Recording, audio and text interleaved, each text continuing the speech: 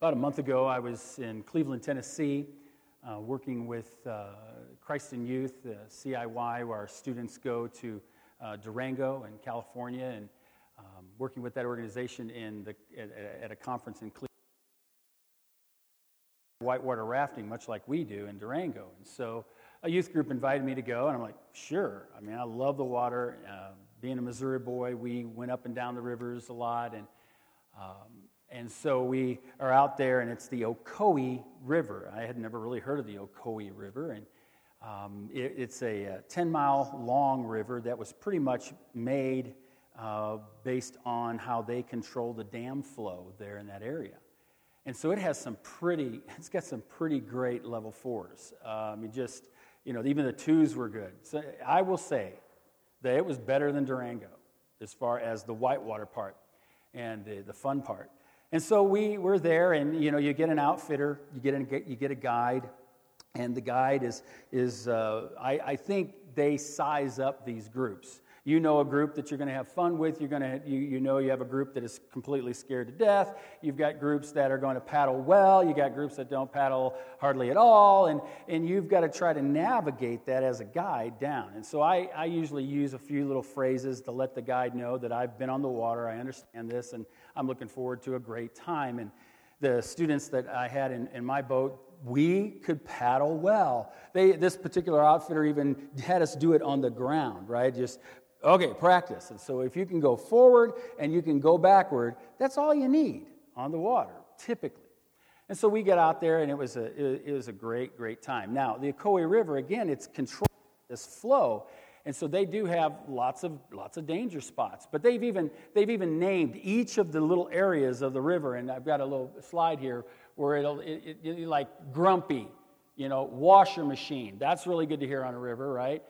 Double suck, that's not good. Flipper, And so what the guide was doing is we were going down. He's like, okay, now coming up, we've got the Three Sisters. And so there were 3 rocks, and he would navigate us around. And because our team could paddle together, he would just go 2 forward, boom, boom. And I just was watching this guy.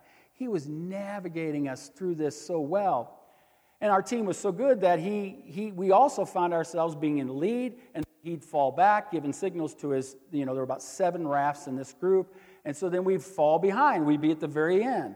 But because our team was working together, he would just take us right back down. We'd navigate, we had fun, splashing in your face, the whole 9 yards, and it was great. There were other groups that you could see in other outfitters that they just weren't in sync, or they were having troubles, or they were way over on the side, and sometimes you could even hear the guide just kind of, it's a product, right? You're selling a product as a guide, but he's really trying to be nice and give them the what for, to say, listen, just go forward, just this. And so we'd kind of smile, me and the guide would smile at each other and go, they're getting their chance to be disciplined. So we get to this one place to where we hit a level 4, and it was beautiful. It was just this big splash in your face with a raft that's folding, and it was beautiful. But we went over to the side. We were about 40 yards out, and we were watching the other teams. And so then the other boats, the rafts were coming through, and sure enough, I was looking down, and he says, we got one out. And so I looked, and there was a student that had come out of one of the boats out of that level 4. And so when you're trained, if you've ever been on the water, you've got that's not an actual picture of our dude, but it gives you and that's real life. That's on the Ocoee. So, you just never know. So this student, anyway, I didn't see how he fell out, but the after effect is he still had his oar. And what they train you in is when you fall in the water, you sit on your booty, you put your feet up, try to stick your toes out of the water, don't go head first. He was breaking all the rules. He was going head first, and he's holding on to this oar. And his guide and all the folk, once they heard their guide, I could hear them saying, let go of the oar, let go. You'll lose teeth, you could get strangled. It's dangerous. You got to let go of the oar. So finally, he let go of the oar. So the oar came on down. We grabbed that, and now here comes the student. And so he was on my side. The guy says, Tom, can you get him? I said, sure. So, it's the whole thing where you just grab him, and you're fighting the water a little bit, and you just throw him on your chest, and then you lay him out. So we did that, and there was no words coming out of this kid. And so we got him up, set him up, and he was sitting on the back, And I'm turning, you okay? And he's like, I thought I was going to die. So I'm like, well, you didn't, and we sort of knew you wouldn't, and we had you the whole way. And in that particular water, we did. We really did. But he didn't know that. He probably was scared going in. I think he was a novice first-timer, and it really, really shook him. So eventually he got back in to his raft, and you know, I think he was shook the whole night. Talked to the youth minister later and said, yeah, he was really shook. The Apostle Paul has been taking us on this journey. And in this journey, he's talking about the magnificence of God and what God has done. And then we turn a corner in chapter 4. And then we get into chapters 4, 5, and 6, and they're the more the doing. And he's remember last week, he insisted, he's just pleading that we would be unified, plead that we would just listen, that we would be in sync, and to work and do everything possible to make sure that not only you're unified, but you decide, each individual, make a decision to well, he puts it this way. He says, submit to one another out of reverence for Christ. Some of you have been in the church a while. You've seen this, and I think we've gotten it a little backwards. Because he does a 3-point sermon. You know, he's got the reverence. I mean, he's got submit, and then he talks about it, which we're going to look at that today. But we focus on the word submit. Today, that's a big deal. But I want us to really look at the driving factor of this passage, and that's the word reverence. You see, submitting to one another, we can get all harangued in the human level. But what he desires for us to do is knowing that this submission, this mutual subjection, knowing who the given authority is in a given setting, and leaning into that process, that we don't have too much authority, or that we don't have enough authority, or that we're not going in our own direction, that when the guide says, you know, to forward, that everybody is in sync. That's the Apostle Paul's thought process here. He wants us to truly understand that in submitting to anything in this life, getting along with one another in our relationships of marriage and parenting and all of those things, it comes out of worship to God. It comes out of reverencing Jesus. You see, our reverence for him lets us know that he is wholly loving. The church is doing a fantastic job in the 21st century, better than I've ever had in my life, of showing the love of God. Church can be something that is so judgmental. It can be so this, so this, so this. And so we turn the corner to say, no, listen, we've got to know and help the world understand that there is a gracious, loving God who's navigating us through this river. There is absolutely no doubt that he will never leave us nor forsake us. But we have got to work, we've got to listen, we've got to prepare ourselves to navigate through these differing waters. If he's in charge of the flow, the obstacles that are in this world, we have to be aware of. We've got to look out for. If you've ever been on a river, you've got to respect, you've got to reverence the river. You never take it for granted. If you get too comfortable, there's not a guide that's worth their money to pay that doesn't have reverence for the river. You see, reverence for the river is a word we hear is fear. Some translations will have it as fear, right? The fear. And so what we've done is that we've done a good job of towing the grace and the love of Jesus. And friend, if you're here today, we're not afraid to say sin. We're not afraid to say get your life right. As a matter of fact, we might put it this way: it's okay to not be okay, but it's not okay to stay that way. God would never want us to stay in levels of sin or in levels of lacking abundance. He desires to change us, and most of us that say that we have a loving relationship with God would say, oh, he's navigating my waters, and he's helped me, and he's fashioning me in the likeness of Jesus. I might fail you today, but my goal is to never fail you again. You see, the love of God cries out to you. You may, for the first time, have trusted going to a church again. I'm just going to suggest to you that the God of the universe absolutely loves you. He knows you. He knows you, as so eloquently was said at Peyton's baptism. He knows you. He knew you before you were in your mother's womb. And second to that, the Apostle Paul says fear. The Greek word is phobos, where we get phobia. You know, spiders. A 200-pound guy can be scared of a spider. You're like, why are you scared of a spider? I don't know, I'm not getting. It's that same word where we get phobias from. You see that the Apostle Paul is saying, listen, there is the love of God, and that's what I'm asking you to do. But because you get so comfortable in the love of God, I need to remind you that you've got to reverence the river. This God that we serve, this God that we believe in, was so radical that he took his own son and put him on a cross so that redemption might come through the most just impossible thought. But through that radical love, there is a reverence, there is a wrath, there is something to fear. Not fear for the sake of, not ever doing it, right? Some of us are so afraid of water that we don't do anything water-like. That's a different kind of fear. That's a fear that paralyzes. God never desires for us to fear him and be paralyzed. He wants us to fear him so that we might experience the most awesome freedom that we could ever experience in our lives. It's a freedom that is unspeakable. It's a freedom that when we get it, we can't speak of it. All we can do is experience it. And for whatever reason, I'm feeling my freedom right now. You see, he desires for us to know that in that reverence, there is freedom. And in that freedom, you don't fear much anything else. Why? Because the God of the universe is on our side.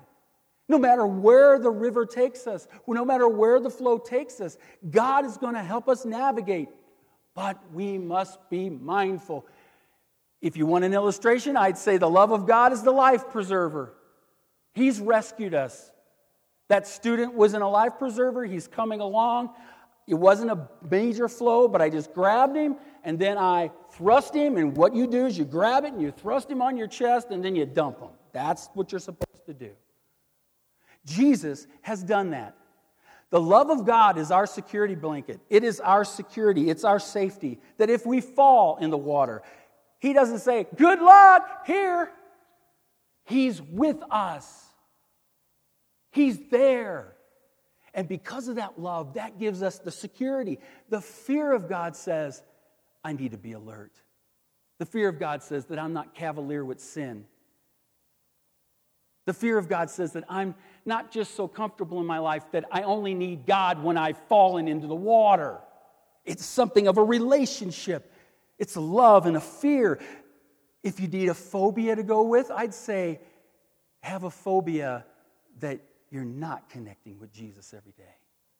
Have a phobia that says, boy, I need to get in his word.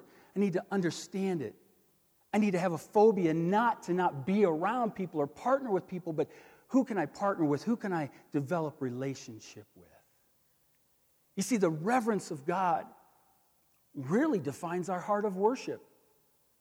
The way you worship every day is how you reverence him. You reverence through levels of fear. You know, there's sometimes, let me just talk to the mature Christian for a moment, because this could be considered the good old hellfire and brimstone portion of the message. Oh, back in the day when you went to church with your grandma, or your mama, and that preacher was just firing it up. You're going to hell in a handbasket, boy! Right? That's fear. And some of those of you that have gone to those churches, you feared God. You were afraid of God. And you only did what you were supposed to do because you feared him. I'm going to suggest to you today that's a difference of a word. He desires from out of the flow of love, out of how he rescued us, threw us in the boat. We looked at Jesus and said, I thought I was going to die. And some of your testimonies, some, not many, but some of you have truly been close to death, physical death, and God rescued you. You see, the Apostle Paul sets this all up. And then he does this 3-point sermon. He talks about the relationships. He says it this way: submit to one another out of reverence for Christ. Wives, husband, children, father, parents, slaves, and masters. That's the end of 5 and into 6. He says, listen, out of that reverence, would you see who I've given you in your raft? You may have in your raft. You may have kids in your raft. You may have a church family in your raft. It's your raft. I want you to work and sink, right? The Holy Spirit, our guide, man, He can really flow. We can cruise through this river if you listen to the Holy Spirit and just get in sync. Get on the same page. Get on the same page, wives. Get on the same page, husbands, children. Give your moms and dads a break. I knew I was going to hear that. Glad I didn't hear from any wives earlier. No, just kidding. But you see, we're not going to take each of these. We've taught this before and looking at the role and all of that. There are positions. There are things that God says, this is who I want to do this. He even gifts in that way. And there are positions. There are levels of authority. There are things that we need to. Paul in Romans says, submit to the authorities around you. And I still rebel 7 over. Did I just confess that? Right? We still have that inner working to where we don't reverence it all that much. And so Paul knows all this. And so he says, listen, in your marital relationships, in parenting, master slaves, that's the message of, is Paul talking about slavery and so forth? He's speaking to those that are in a culture, and he's saying this is so revolutionary for you to be thinking. It's a mutual submission. There is if you are in authority, then you don't have to, do, but you bring it into the situation. Marriage is, man, you don't even have to listen to her, right? No, you're almost property. In the Greek culture, it's a little more sophisticated, but still, there was a level of submission that they understood. And so what he's wanting to do is say, out of the fear of God, out of what you have in reverencing Him, we all are to submit ourselves to what He desires, and then as it trickles down, then husband and wife, would you talk? Would you see where you're supposed to be and get there? Allow the guide, the Holy Spirit, to speak to you. Take that time of prayer. Do you know it even says to hold back from marital sexual union for a time of season of prayer to get on the right page with the Holy Spirit? It says that. As a matter of fact, Paul says that's really the only reason. Other than that, have a good time, enjoy it. That's why God created it. But there are specific times when you have to call a family meeting. I've said that ad nauseum, but that's what we do at our house. Family meeting time, everybody's going to the fireside room. Oh boy. And they all start looking at each other. Did you do something? Did you do something? Yeah. I think I'm off. I'm good, And so they come to the family meeting. What is that?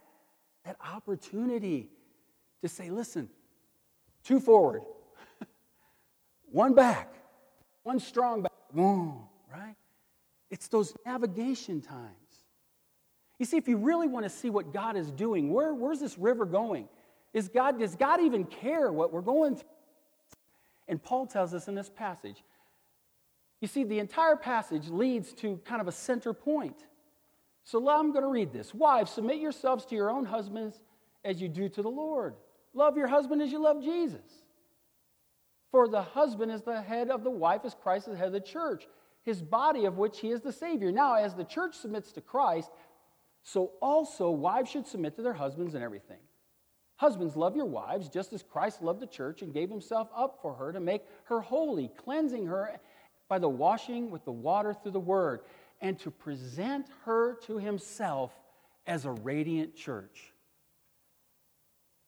The Jesus who loves us and redeems us, the Jesus that we are to fear because He desires for us to have better navigated waters through this life called chaos sometimes, He's got an end in mind. He wants to present us to Himself.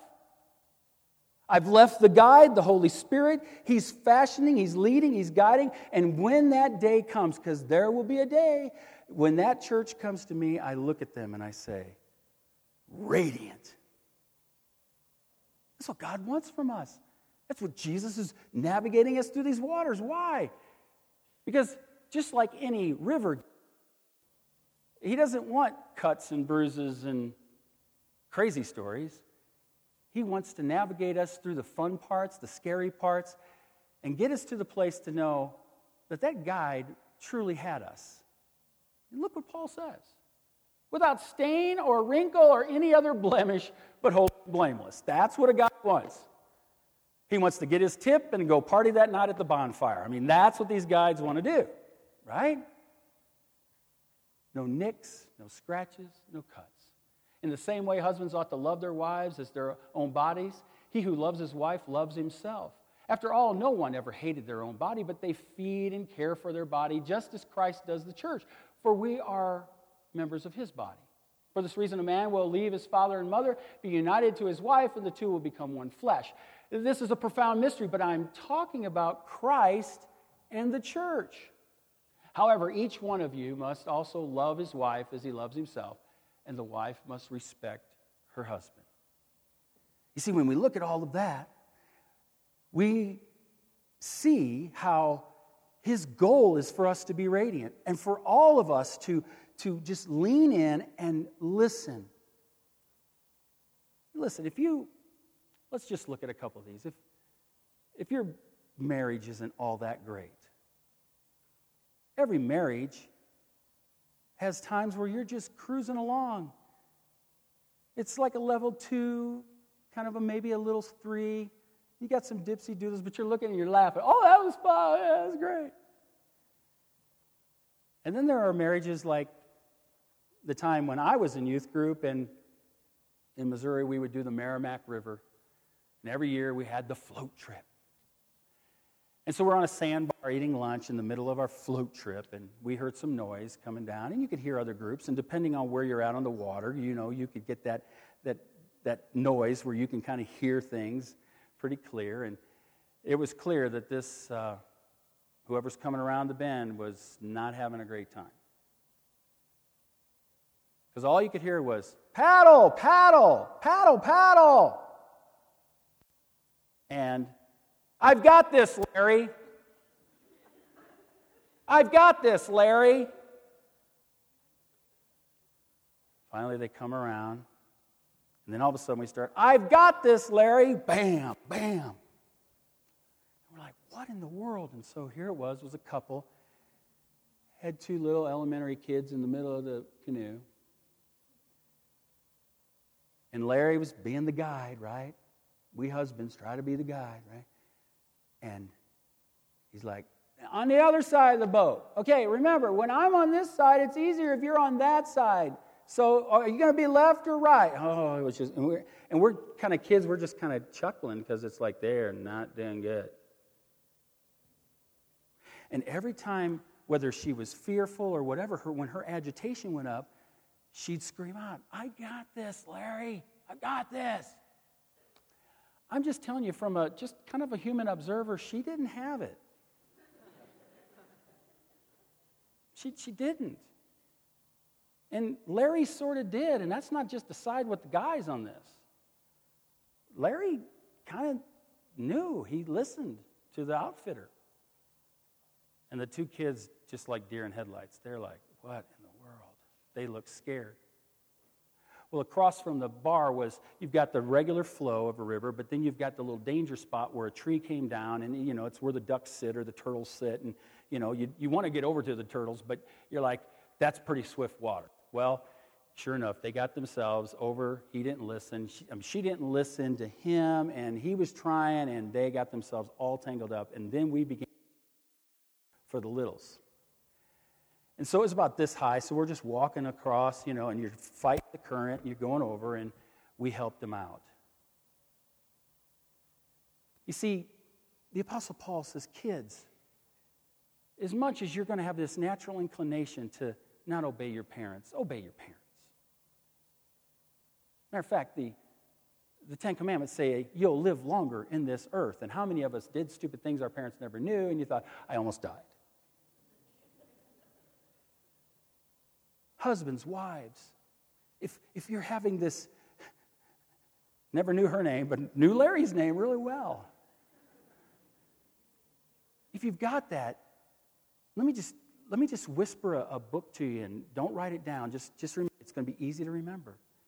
But if your marriage is off a little bit, and and it's not in massive waters, but you just know, or you see it, it's a book called Love and Respect. You read it right in the passage, Love and Respect. Last name is Eggridge, and it's just a way of saying, listen, let the Holy Spirit navigate your marriage. Men are going to just want to be respected, even if they don't deserve it in your mind. And women just want to be loved and secure. I'm sure that this woman's agitation was up because she was scared. And she, just like we do, trying to listen to the Holy Spirit or not listen to the Holy Spirit. I think we take our oar that can make a lot of noise when it's hitting an aluminum boat. I got this, God. I got this. I've told you I got this. And God says, man, I wish you would trust. I wish you would reverence the river. I wish you'd reverence the situation. Employee, employer, right? You've got those things. We each have those type of situations relationally. And that's what the Apostle Paul is really honing in on at the end of Ephesians, is to say, listen, be in a posture that your submission, you don't have to, if your heart rate goes up when you hear this concept from Paul in Ephesians, and it just agitates the world out of you, and it really bothers you, I'm going to give you an easy pastoral solution that may be harder in application. But the level of your submission will always equal the level of your reverence. If you have difficulty with people, you probably have difficulty with God. And that's what Paul's saying. Mutually submit to one another so that you can get along in this life. Remember last week, the passage, he said, because the days are evil. Man, for that couple and those kids in the Merrimack River, that day seemed very evil. God's going to get us through the flow. He's going to do this. But he desires at this part in the letter to remind ourselves to reverence. So I wonder how your river is. I wonder what you're being navigated through. Sometimes it can be some rough things.